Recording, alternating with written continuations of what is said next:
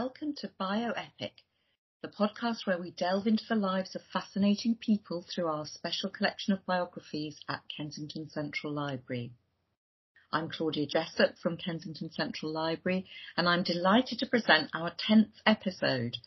Our first ever episode was for Black History Month 2020, and now for Black History Month 2021, we have a really fascinating conversation for you between Jackie Hastick and Isis discussing the extraordinary Mary Seacole and her autobiography, The Wonderful Adventures of Mrs. Seacole in Many Lands, first published in 1857. Just a quick warning to listeners, this discussion does deal with racism and there is mention of some of the racially offensive language that Mary Seacole experienced, so please be aware. Now over to Jackie and Isis for a really stimulating discussion. Hi, I'm Jackie. And I'm Isis. The subject of today's podcast is Mary Seacole, more affectionately known as the Angel of Crimea. Mary was born in Kingston, Jamaica, to a Jamaican Creole woman and a Scottish soldier. She was perhaps most widely known for the work that she did as a nurse during the Crimean War of 1854 to 1856. Her story has good reason to be called The Adventures of Mary Seacole because her life was full of many adventures. She was not only a nurse, she was a businesswoman, hotelier, and an activist. Jackie and I have decided to focus this podcast on Mary because she, as a woman of African heritage, a Black woman, presents a really interesting study of what identity was during the Victorian era in which she lived. This was particularly interesting in the emphasis she put on her mixed heritage, particularly the fact that she had, in her own words, Scottish blood coursing through her veins, something that she was extremely proud of, and probably she thought it made her probably a step above the people that were around her at that time who were enslaved as she was born free. It does sound a little bit contradictory, the fact that she really did not describe herself as a full woman of color, to which most people looking at her would come very clearly to that conclusion. This is something that was really interesting to find out.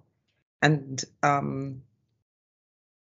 it was, and a little bit hard to get your head around also.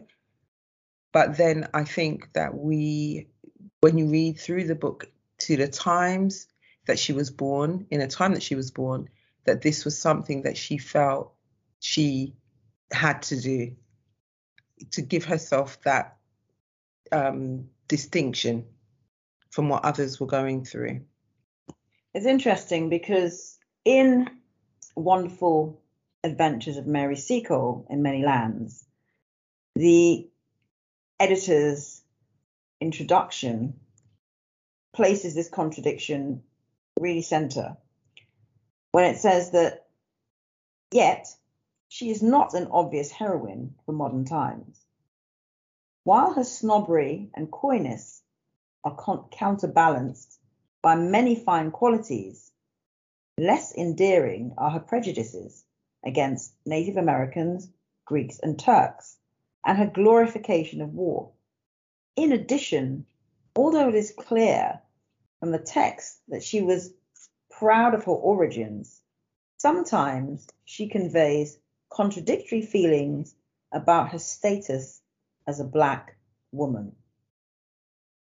Yeah, I totally agree, Isis. She basically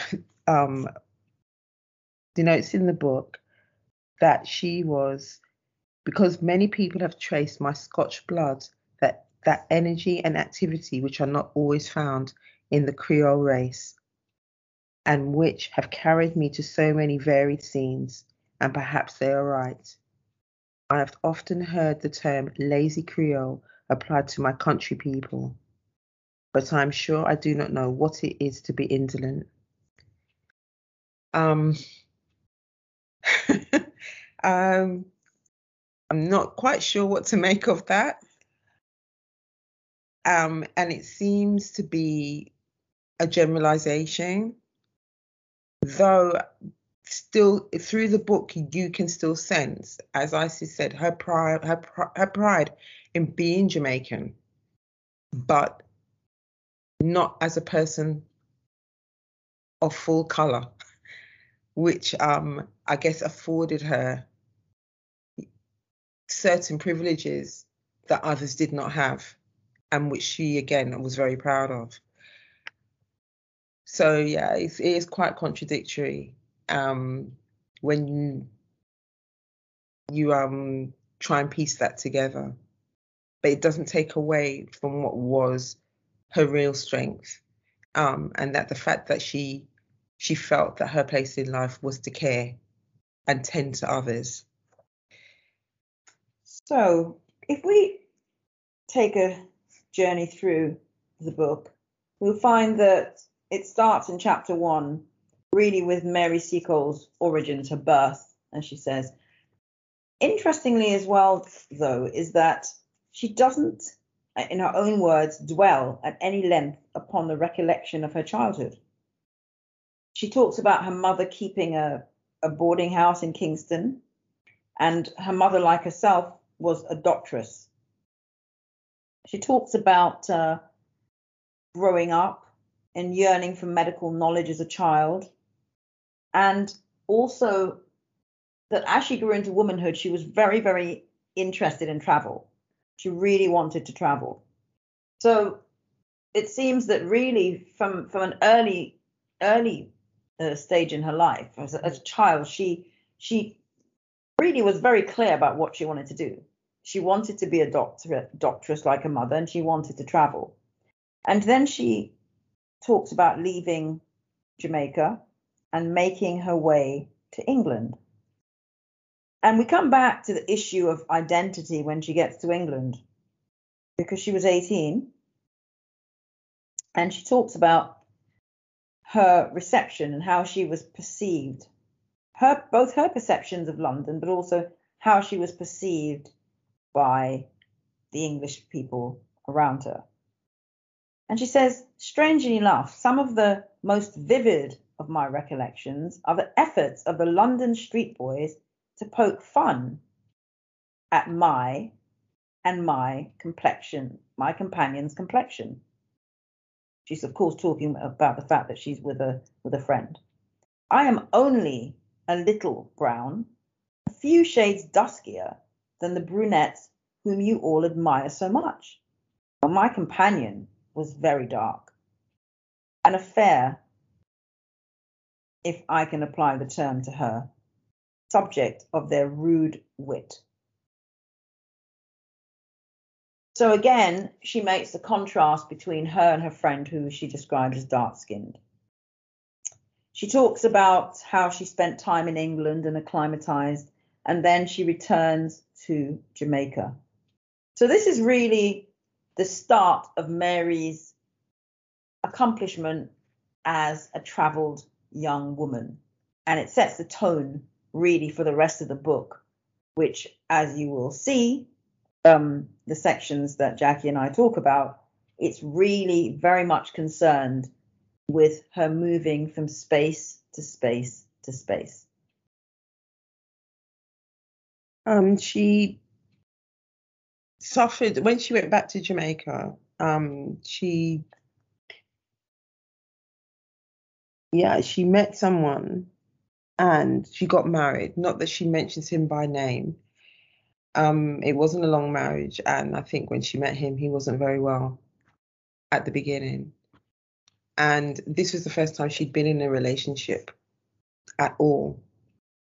And this was her first sense of grief, of loss. I think her mother She lost her mother soon after.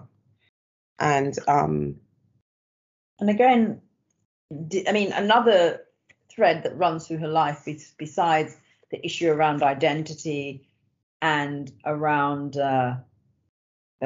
travel is also illness, because there's an outbreak of cholera in Jamaica when she's returned. Yeah.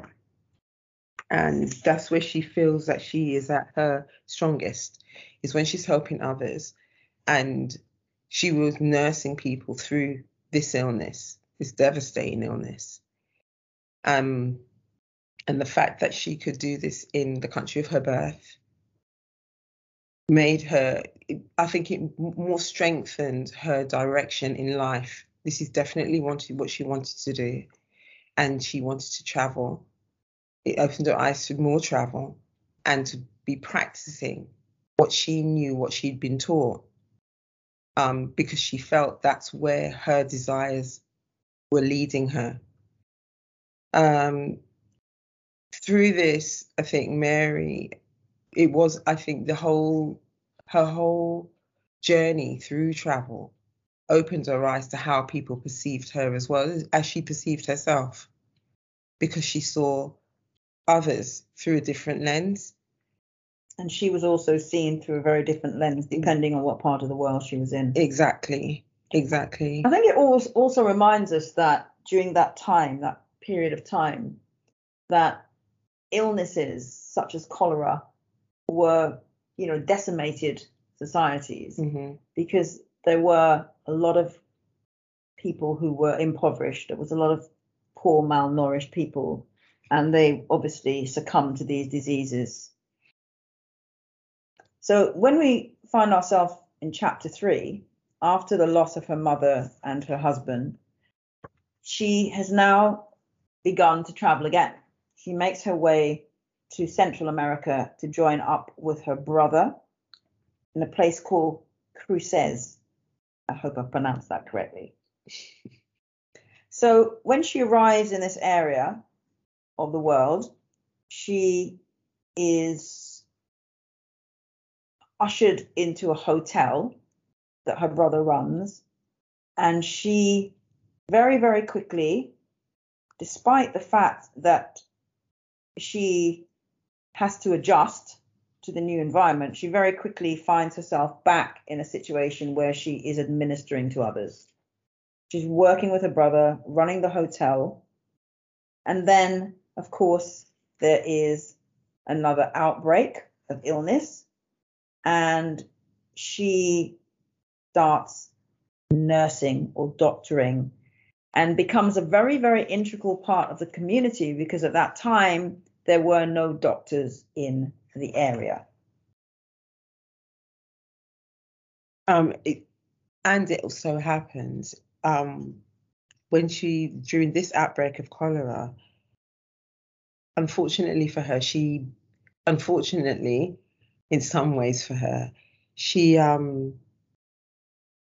a baby died in her arms, and she discovered that through this child she could possibly find out how cholera goes through the body and to better tend to people. So she did her first and last post-mortem on this child, just to discover what it does to the body and how she could best treat it, which is amazing that she would have that kind of foresight in order to try and, I think, it's just to specialize on this disease, which she knew was going to be traveling, that she would come across again and again. So, I mean, for that, to have that kind of forethought, I think is incredible. That her drive and her sense to really, I don't know if it's to cure everyone, but to be of complete, to have some kind of, how would you put it? Well, she was really motivated by fighting disease. Exactly. And curing people. And you see later in the book, she really talks about that. I mean, for her, she wanted to be where there were sick people. Yeah. It was a real calling. Yeah, that that She was had the a best passion way. for it, didn't Yeah, she? that's the best way of putting it. I have That to it was say, a I mean, calling. It was a it's calling. extremely admirable, because I wouldn't want to be there. And she puts herself at great risk. And by chapter 5, she explains how she herself contracts cholera. Mhm. She says, when it became known that their yellow doctress had the cholera, I must do the people of Crusade the justice to say that they gave her plenty of sympathy and would have shown their regard for her more actively had there been any occasion.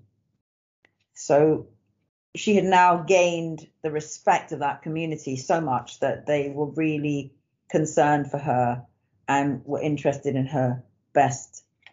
Well, they had her best interest at heart. So she herself contracts cholera. She gets over it.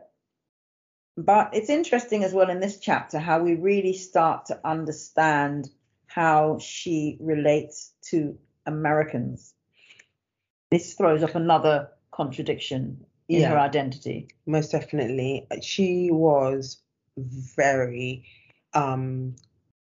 virulent in her distaste of Americans. Polite way. Yeah, and the way that they were treating people of color, Negroes. The fact that they were still enslaved, or as she put it, they still own their bodies. And she found it abhorrent, to say the least, that they were doing this so openly and truly, and she witnessed this.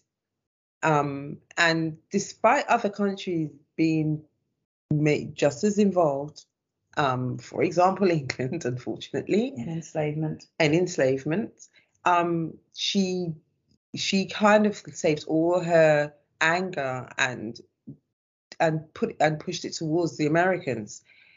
And it was pretty clear to see where she stood, and she basically generalized the country on that standing. I mean, I wondered if part of it was because she was so tied up with a relationship to England because of her Scottish father, and obviously in Scotland being colonized by the English and being seen as partly England, especially then in Victorian times, whether she was unable to hate that side of herself or be critical of the white English side of herself, but she was happy to do it with the white American side. I mean, because she really does not like the Americans, and she's so critical, but she's very, very forgiving and almost proud of England. Yeah, that was definitely, I think that was a huge part of it, that she refused to even believe that they would have any part of anything like that, because of the connection. And I think she felt that she was almost, it was a loyalty for sure that she had for Britain, and because of her father and because of the part they're I guess because they were in Jamaica, and that is what the Jamaicans knew Victorian as well. society was very much predicated on, I mean, it was Great Britain. Yeah. You know, there was this idea, rule Britannia, British exceptionalism. The sun didn't set on the British Empire. Yeah. So and she seemed to have swallowed that hook, line, and sinker, really. Yeah. But she still, her distaste for, as you described, the Americans showed that she still had a sense of her identity, even if she wasn't able to express it. Yes. So then she actually leaves Crusade, and she says, and it's interesting again, because once the cholera epidemic's over and she's kind of nursed the people and stuff, she starts to feel that she gets itchy feet again. She's clearly a traveler.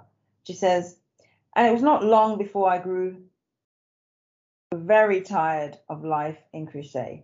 Although I made money rapidly and pressed my brother to return to Kingston, poor fellow, it would have been well for him had he done so, for he stayed only to find a grave on the Isthmus of Panama. So sadly, she loses her brother. So again, we see that she's lost her mother, obviously her father, her husband, and now her brother. So a lot of examples of illness, death, and loss. Yeah. Yeah. Mary Seacole, she did not have an easy life. Not at all. So she then makes her way back to Jamaica, back home. But before she leaves, she makes, I mean, this is her autobiography. Which was a bestseller, by the way. Mm-hmm. She really does spend some time in chapter 6 talking about how much she was respected and loved in Cruces, and that she talks about farewell dinners and people, addressing her as Auntie Seacole. They're giving speeches about her, talking about the wonderful things she's done. And she, it's interesting. She says she's tired of the place, but she seems to really have enjoyed the way she was treated. This in chapter 6, there was an actual section in the chapter that I found really interesting. She was having a toast. There was being a toast being given to her at a dinner, and the gentleman who was giving the toast was regaling her and more or less saying that they were thanking her, drinking a toast for Auntie Seacole. Gentlemen, I give you Auntie Seacole. We can't do less for her after what she's done for us. When the cholera was among us, gentlemen, not many months ago. So I say, God bless the best yalla woman he ever made. From Jamaica, gentlemen, from the Isle of Springs. Well, gentlemen, I expect there are only 2 things we're vexed for. And the first is that she ain't one of us, a citizen of the great United States. And the other thing is, gentlemen, that Providence made her a yellow woman. I calculate, gentlemen, you're all as vexed as I am that she's not wholly white. But I do reckon on you rejoicing with me that she's so many shades removed from being entirely black.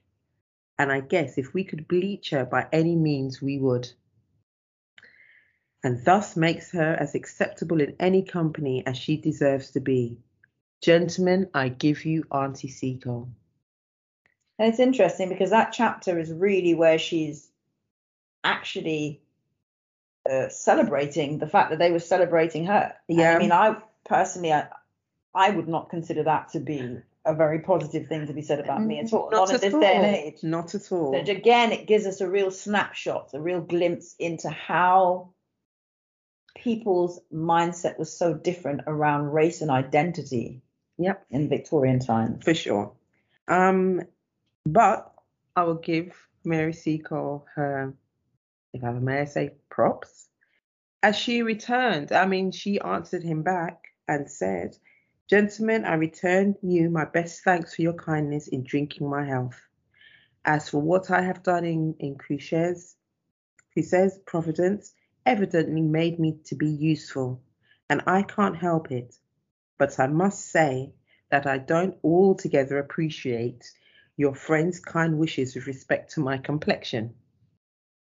If it had been as dark as any nigger's, I should have been just as happy and as useful and as much respected by those whose respect I value. Yes, again, the language that was used in that time was obviously quite abhorrent. It was abhorrent, but it was said later in the book that she basically answered them in their vernacular. This wasn't language that she used on a daily basis at all. And she'd never described Black people in that way. But she was responding to how they had addressed her. Later on in towards the end of that chapter, as she's now making her way from who shares from Panama to Jamaica. She describes the incident when she boards a steamer and is in the company of her little maid, as she calls her, and they pass through the crowd of female passengers on the deck.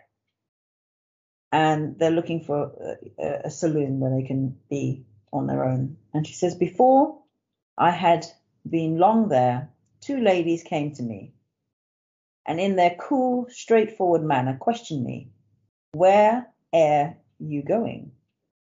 To Kingston. And how are you going? By sea. Don't be impertinent, yellow woman. By what conveyance are you going? By this steamer, of course. I've paid for my passage. They went away with this information, and in a short time 8 or 9 others came and surrounded me, asking the same question. My answers, and I was very particular, raised quite a storm of uncomplimentary remarks. Guess a N woman don't go along with us in the saloon, said one. I never travelled with a N yet, and I expect I shan't begin now, said another. While some children had taken my little servant Mary in hand and were practising on her the politeness which their parents were favouring me with. Only, as is the wont of children, they were crueler. I cannot help it if I shock my readers, but the truth is that one positively spat on my poor little Mary's frightened yellow face. At last, one old American lady came to where I sat and gave me some staid advice. Well, now I tell you, for your good, you'd better quit this and not drive my people to extremities.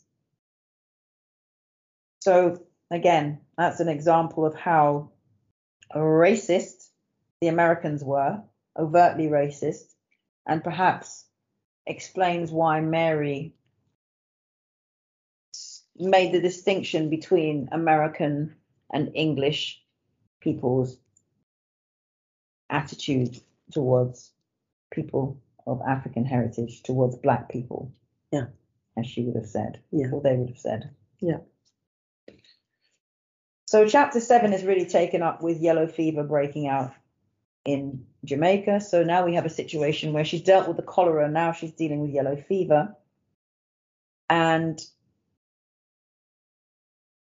how Mary, once again, is at the forefront of dealing with this illness, nursing people in Kingston.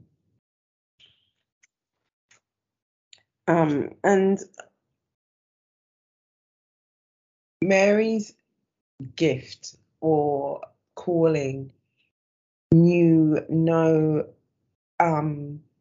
no prejudice. She genuinely treated anyone that was sick. She didn't have a preference about, I think she just saw a human body, a person, and wanted to make them feel better. Or if there was nothing that she could do for them, she was at least there for them to give them comfort to the end. And that was one of her greatest gifts, that she was able to do this with, for want of a better word, with ease. Even though she doesn't really go into, and in parts of the book, there are parts where she skips over, she just doesn't go into detail. And it's mostly about her more private things that are more personal to her. But she will go into more detail when it comes to her tending for people and caring. And even though she does spare us from, the more gory details of it, she will give us more information when it comes to that. So this was something that I thought that ran through the book, that you got a real sense, you got a real sense of who she was in that aspect. But everything else she more or less kept to herself. I think her more personal, unless it was something to do, I don't know, even when something was happening to her, she still went into more description when it was happening to somebody else. And she more or less kept her own feelings fairly tampered down. She was quite circumspect about how she felt at any given time. But definitely when she was talking about the more caring aspects of what she was doing and tending, she would go into a lot more detail. And she would also say, which is, how people were extremely thankful to her for the care that they were given. She also said at one point, that if they had money, they would pay her. She would be generously rewarded.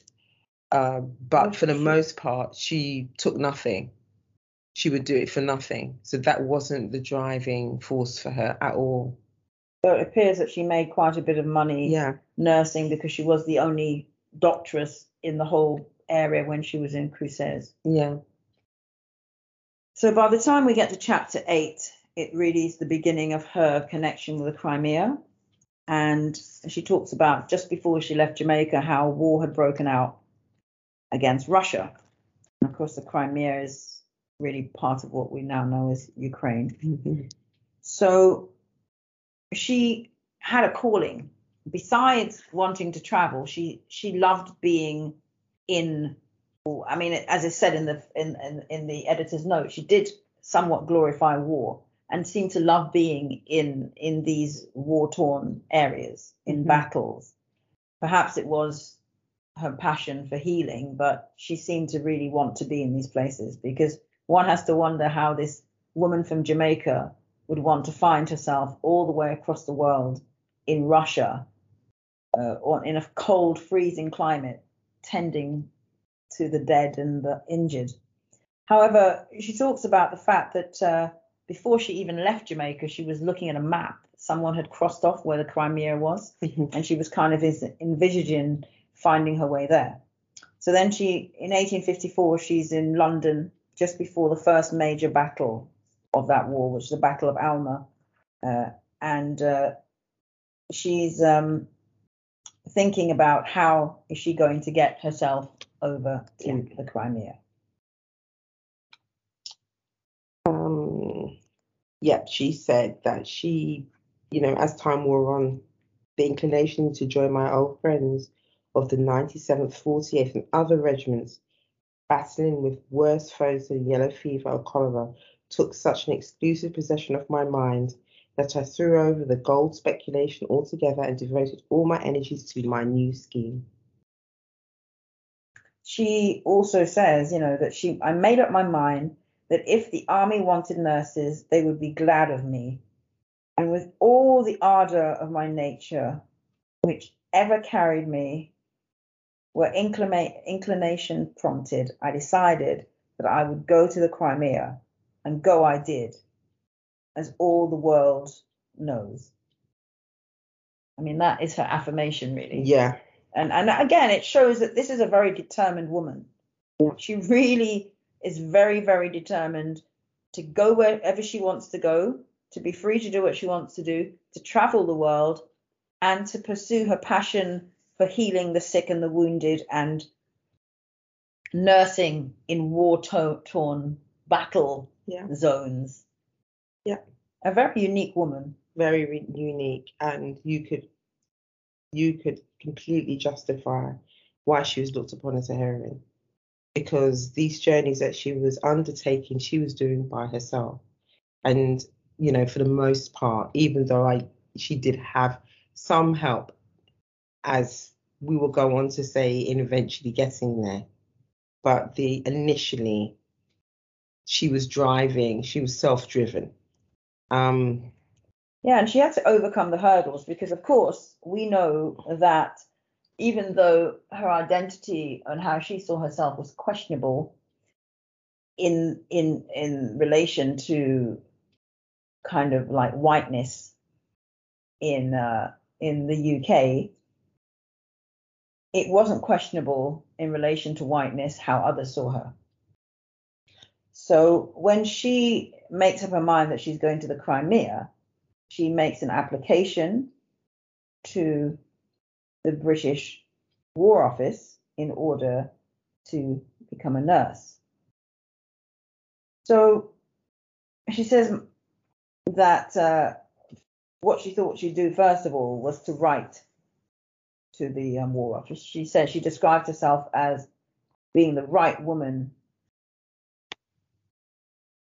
in the right place, and even making the comment, the reader can fancy my audacity, was to apply to the War Office for the post of hospital nurse.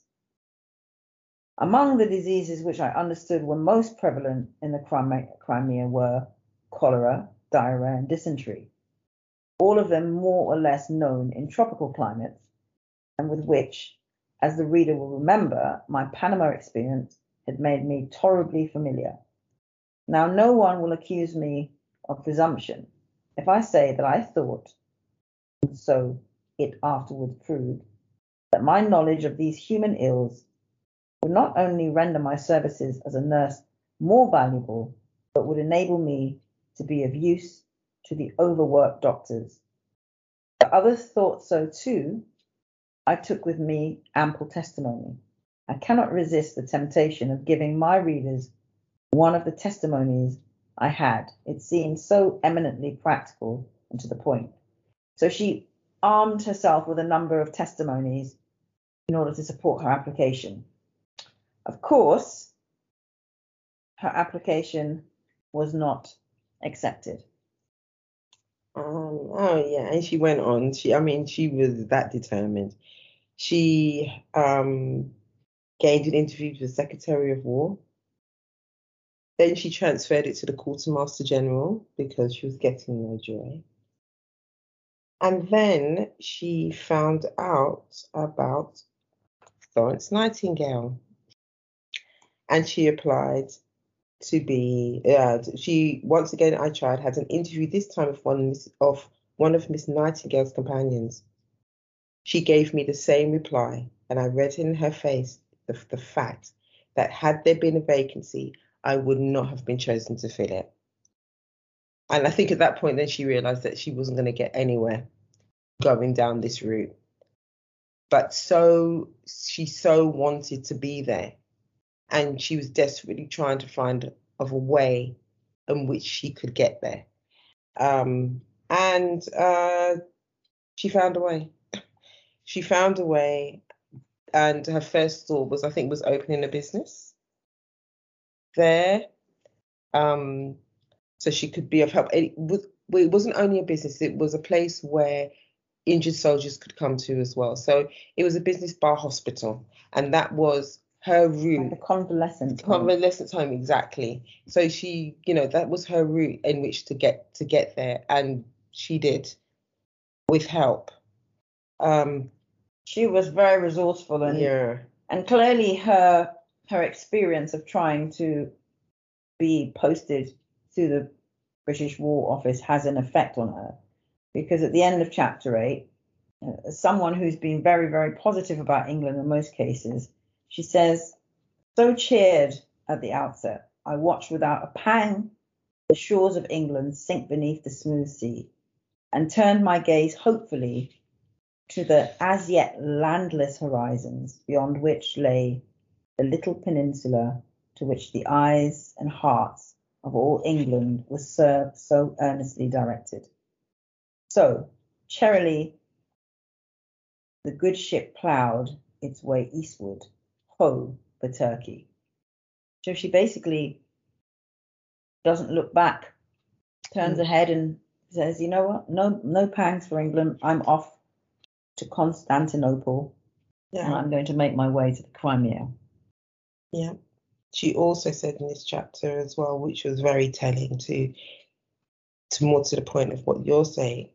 She says, was it possible, because of that she's been completely turned down from every avenue, that American prejudices against colour had some root here.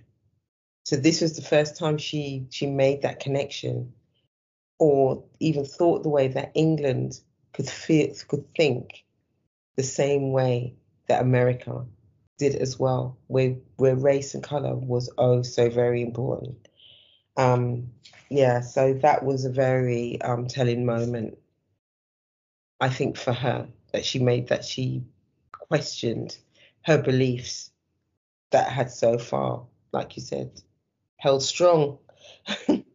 So she's, by chapter 9, we realize this voyage is really a voyage. I mean, it really is an adventure. She goes to Constantinople, to Malta, Gibraltar, and of course she meets Florence Nightingale. Excuse me, not Mary Nightingale. Mary Seacole meets Florence Nightingale, finally face to face, because of course they've corresponded, but they've never met until that point. So yes, Mary Seacole's adventures are really underway by this point in the book. Yeah. I mean,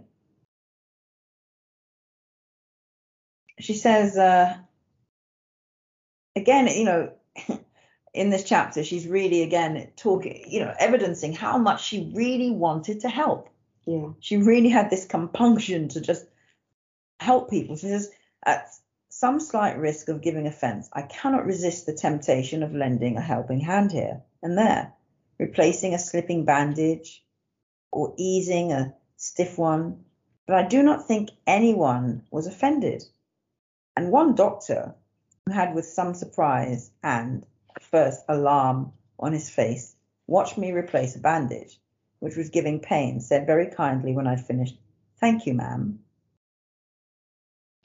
So even though she's not technically working there, she's still in there and trying to help out. She really can't resist helping, doctoring, as she calls it, tending to people.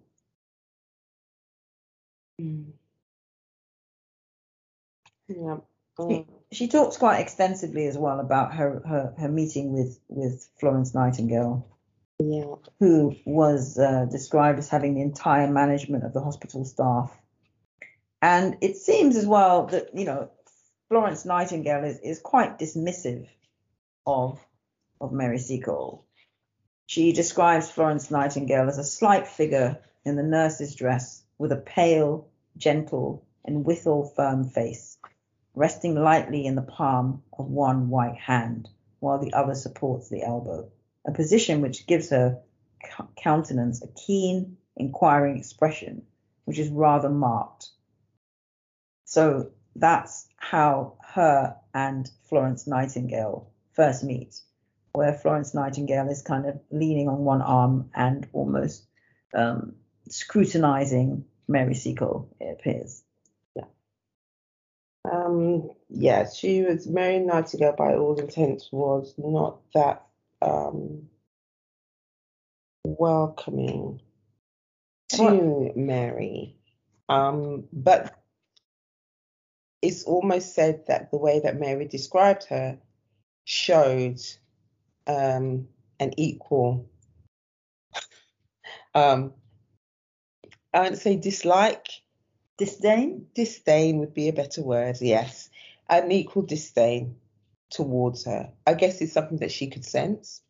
So that was their relationship in regards. I think it was a case where they were just working alongside each other, never together.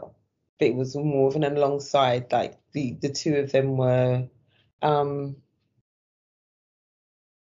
basically tolerating the other, for want of a better word, because they were both because their results, what they wanted to achieve, were the same. They wanted to ease people, they wanted to help, but obviously, their relationship was never going to be smooth. So, which,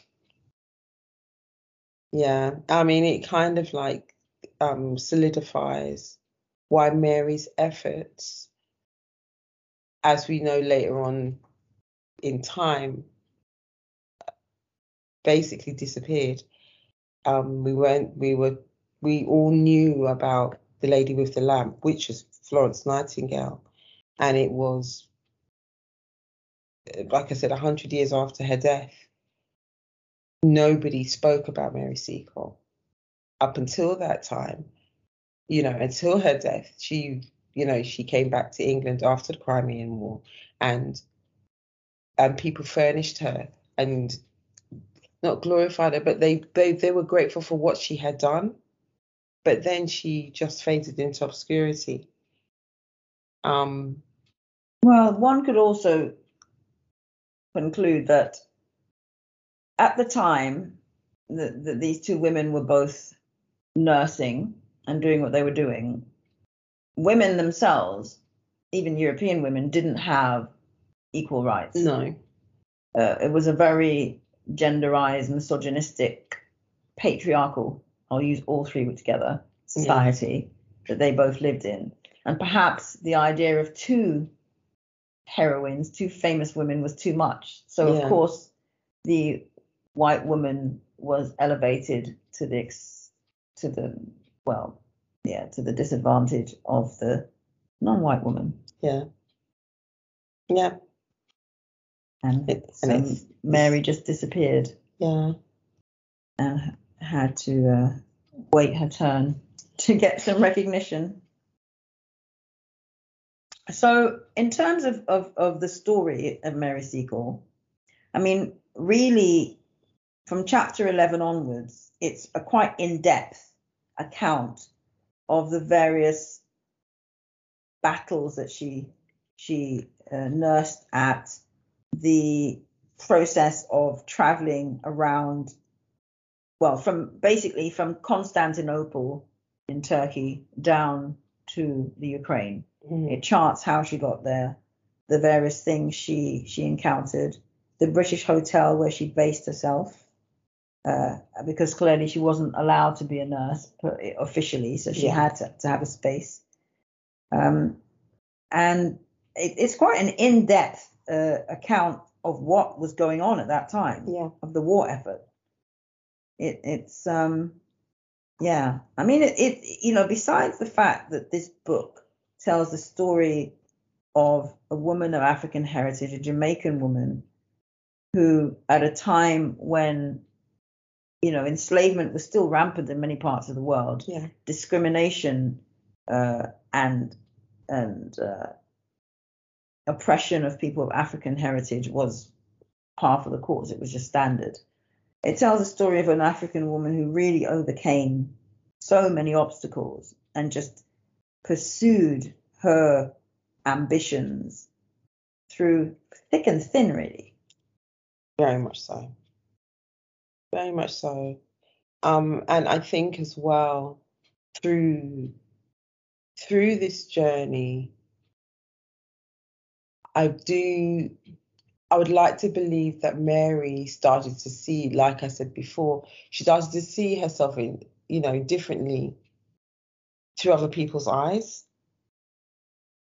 Because the more she traveled, the more she became aware of how people perceived her, and that skin color was very important. Oh, so very important. And it didn't matter the tone.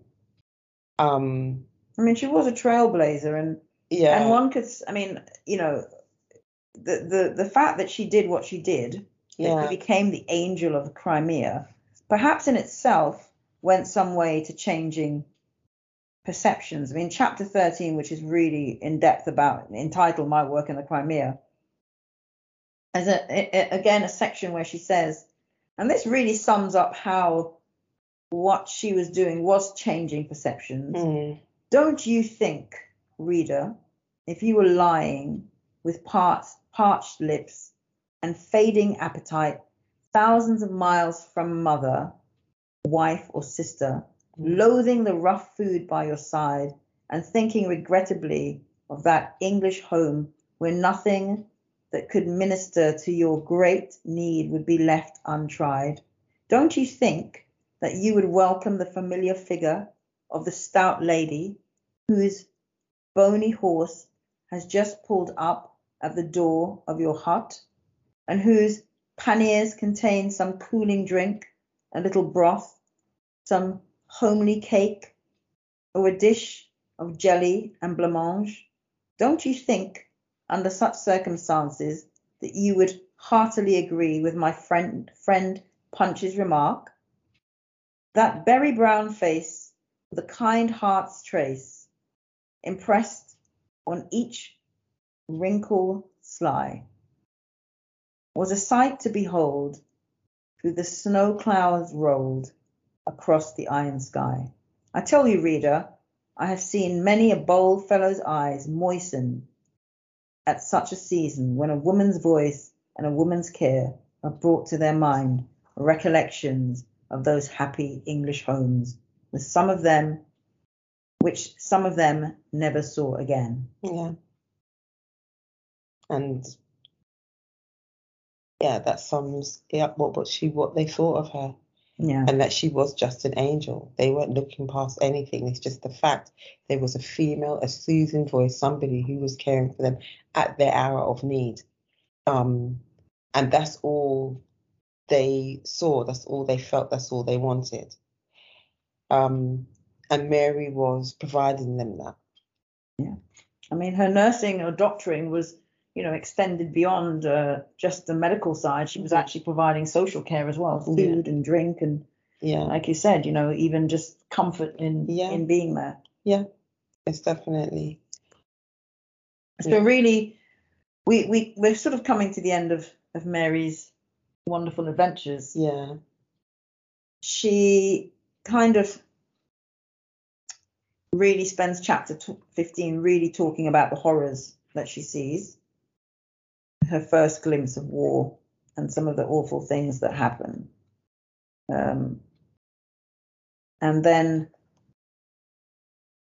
by chapter 19, the war is coming to an end, and she's making her way back to England. And again, we see in chapter 19 an interesting way in which she thinks of herself. So she's talking about before, peace is declared, the armistice is being signed, and the Russians, are now basically withdrawing. So she describes a situation where she says, I was one of the first to ride down to the Chernaya, and very much delighted seemed the Russians to see an Englishwoman. I wonder if they thought they all had my complexion.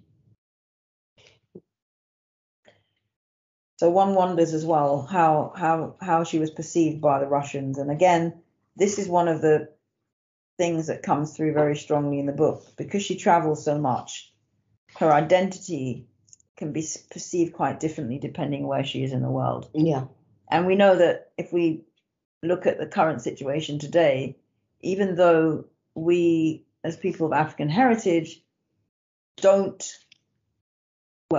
we certainly don't, the podcasters here today, ascribe to this notion that we are not one people, we're not black people, African people, depending on the skin tone, that even though, things are really different, we still know that our identity is fluid, and that in one space we could still be described in one way. So in America and England and Europe, we might be perceived as black, but there are other places where we might be perceived differently. So this is another interesting thing about identity and race and culture, etc. Yeah, and just to know that this was shown so beautifully in this book, that that it did come down. It didn't come down to just colour, but it was a really interesting aspect of Mary Seacole's life and her experiences. That she had a great deal of pride in who she was, and what she ascribed to, And in her writing in this book, it did not come down purely to color. She didn't do things because it's, the only time that came into a fore was when there were crimes being committed against people of color, or it was brought up to her. Which, I think in different aspects, I think that's the way it should be, where it should not matter where you come from, what color you are. It's something so simple as the what Mary wanted to do, which was to care and to tend and to heal. That should never be a subject at all. But it was, and she did not ascribe to that at all. This is because you could tell that by who the people that she treated. It was anybody that needed her, and she did not care. I personally find this really interesting, from that aspect, because we all have our own idea of who she was, because before this there was so little known of her. So, and that was commonly known and publicly known. That's what I mean. Because like I said, she worked for 100 years, she was in obscurity. It was only until some nurses came over from the Caribbean, and they wanted to see her grave, and that was what brought her back into people's mindset, basically, into people's minds. I mean, Mary Seacole, they had heard that name, but they just didn't know where and in what way. And it is an honor to be talking about her. It is an honor to know that there is a statue of her, and that she has truly begun to be acknowledged. Acknowledged and respected for everything that she did. And I think it's important to say that the conclusion of the book, when she returns to England, she takes a difficult journey back. She doesn't take a straightforward journey. And I think this, for me, sums up really her calling to nurse and to be in these war zones. She talks about really what came of what was the result of what she did. And she says, let me, in a few words as possible, state the results of my Crimean campaign. To be sure, I returned from it shaken in health. I came home wounded, as many others did. Few constitutions, indeed, were the better for those winters before Sebastopol. And I too had worked not to feel their effects. For a little labour fatigues me now. I cannot watch by sick beds as I could. A week's want of rest quite knocks me up now. Then I return bankrupt in fortune. Whereas others in my position may have come back to England rich and prosperous, I found myself poor, beggared. So few words can tell what I have lost. But what have I gained? I should need a volume to describe that fairly. So much is it, and so cheaply purchased by suffering 10 times worse than what I have experienced. So Mary Seacole really gave her life, her health, her wealth, in order to take part in the Crimean campaign and to nurse those soldiers. And as you said before, final recognition with a statue in 2016 that was unveiled at St. Thomas and Guy's Hospital. So check that out. And of course, she's buried in the Catholic section of Kensal Green Cemetery. Her grave is, you can ask at the office and they will direct you to her grave. You can also Google it and you'll see it's very distinct with the carvings or the etchings on the stone. So yes, The Wonderful Adventures of Mary Seacole in Many Lands truly is a wonderful adventure. It truly is. Thank you so much for listening.